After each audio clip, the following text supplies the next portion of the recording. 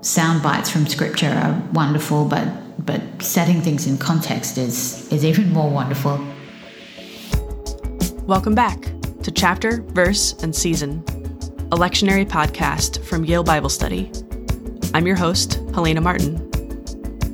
This is a podcast where we invite you to listen to two Yale Divinity School professors, often from different disciplines, talk about what strikes them in that week's revised Common Lectionary. This episode, we have Research Associate and Lecturer Felicity Harley McGowan and Bruce Gordon, Titus Street Professor of Ecclesiastical History. They're discussing Luke chapter 9, verses 28 through 43, which is appointed for Transfiguration Sunday, February 27th. The text is read for you by student Eric Holland.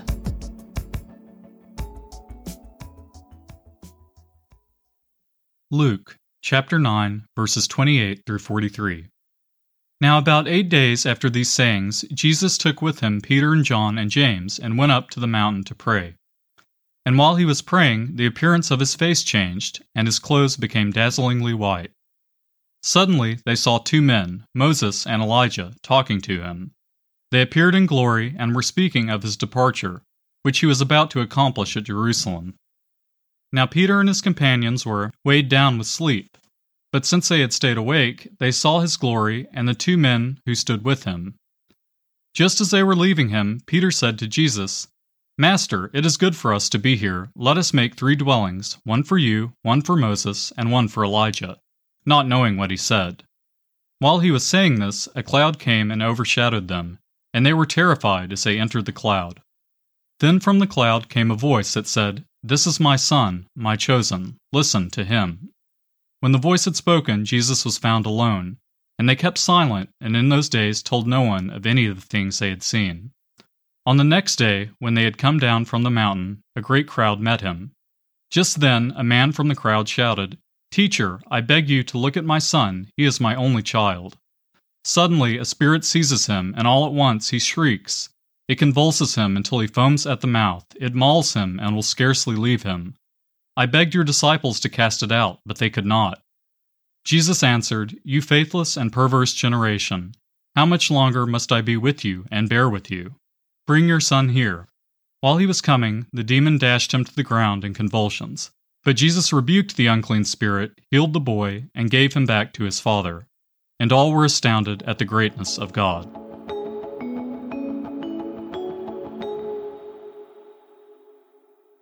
Well, I have to confess this is one of my favourite passages, but not necessarily a favourite arising from the text itself, but from this very famous painting by Raphael, who finished this large, what was intended to be an altarpiece, almost finished it the year he died, which has 2 sections. In the upper section, this representation of the Transfiguration, but in the lower section, quite a detailed representation of this healing of the young boy, which very beautifully joins the 2 scenes to show this healing power of the transfigured Christ and bringing the body of the epileptic boy, but also these very powerless, in a sense, gesticulating apostles who are shown, Raphael shows beside them, who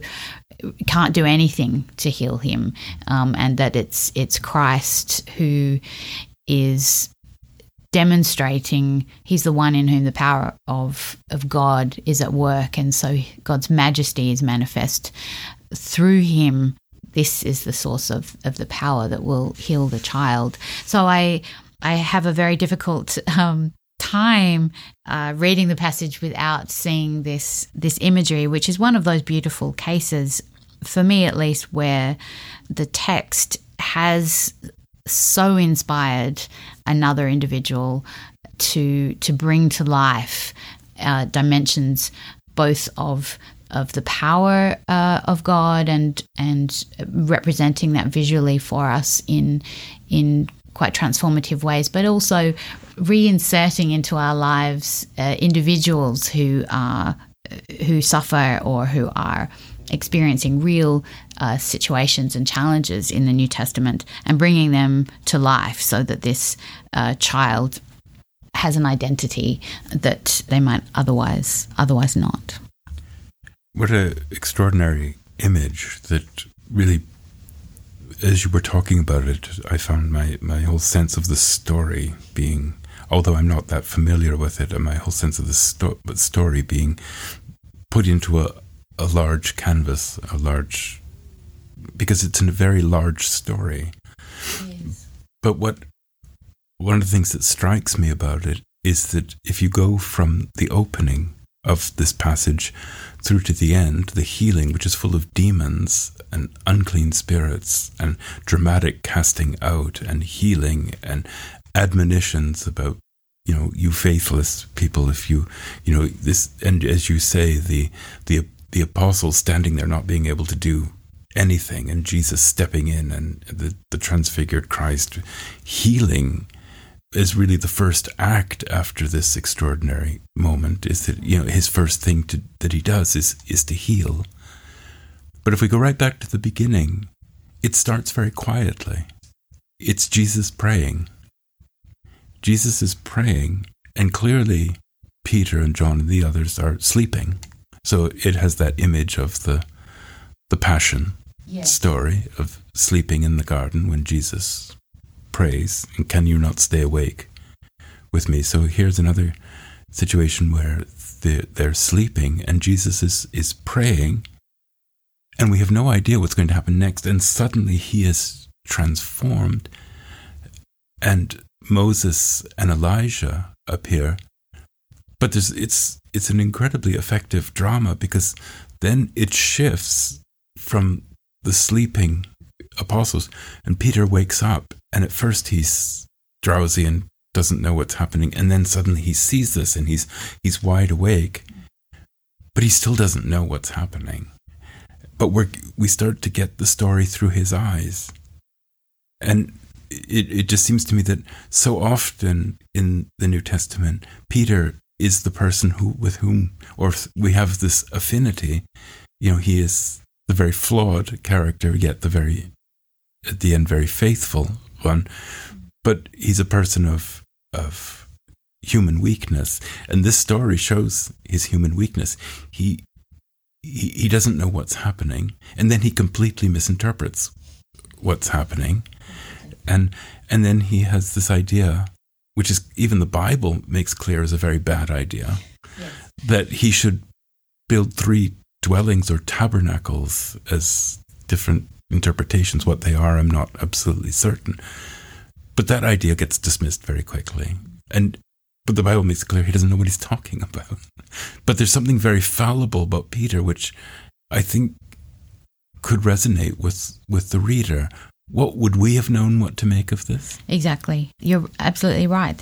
He provides an entry point for us to experience some of this complete stupefaction. Well, I mean, how would we interpret or experience this moment? And it would be too easy to read, because we're accustomed to reading about, the greatness of God and the signs of glory, signs of wonder, and so forth. And this is a beautiful, even if Peter has to carry the bag of being the flawed one, this is a beautiful opportunity for us as the reader or listener to stop and just let that moment sink in and think, this is incredible. How would we have responded?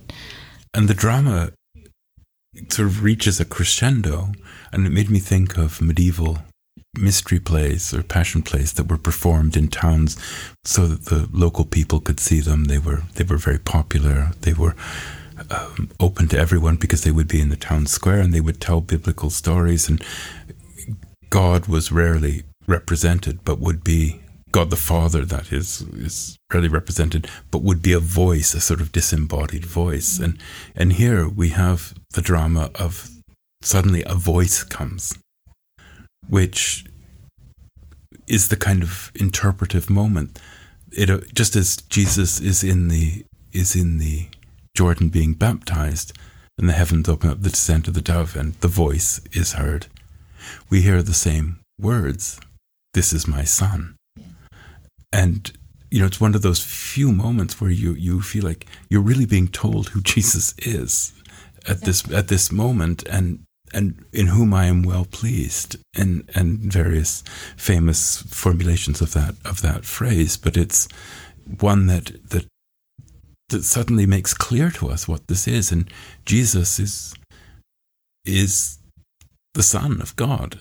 Yes, and I think this is why I love the two-parter, if you like. Having this miracle is a fundamental component of this. This is another one of those cases where sound bites from Scripture are wonderful, but setting things in context is even more wonderful, in that we have this miracle that takes place, which is really unlike some of the miracles which hinge on faith. This is a miracle of compassion. So it's immediately setting this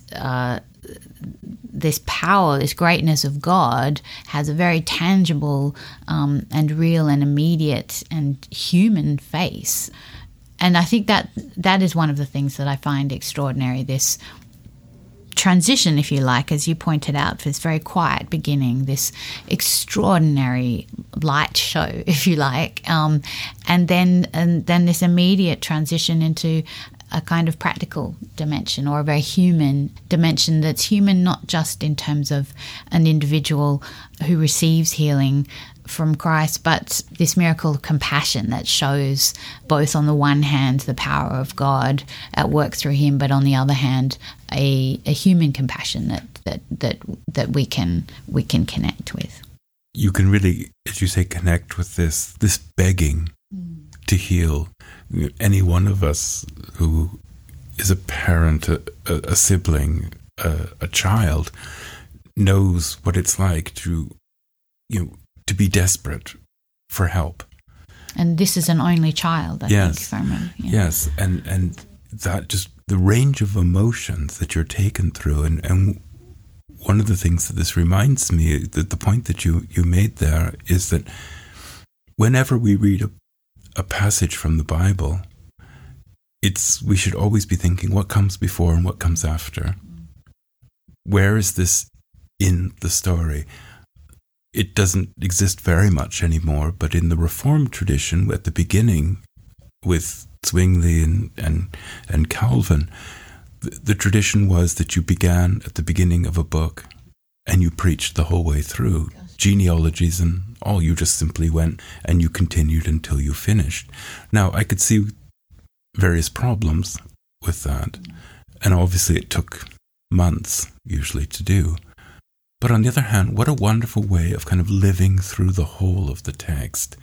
And I think, as you were saying here, if we just stopped at the end of the Transfiguration, we would have no idea that the first act of the transfigured Christ is to heal when a parent is begging and the disciples can't do anything, but his first act is a healing one.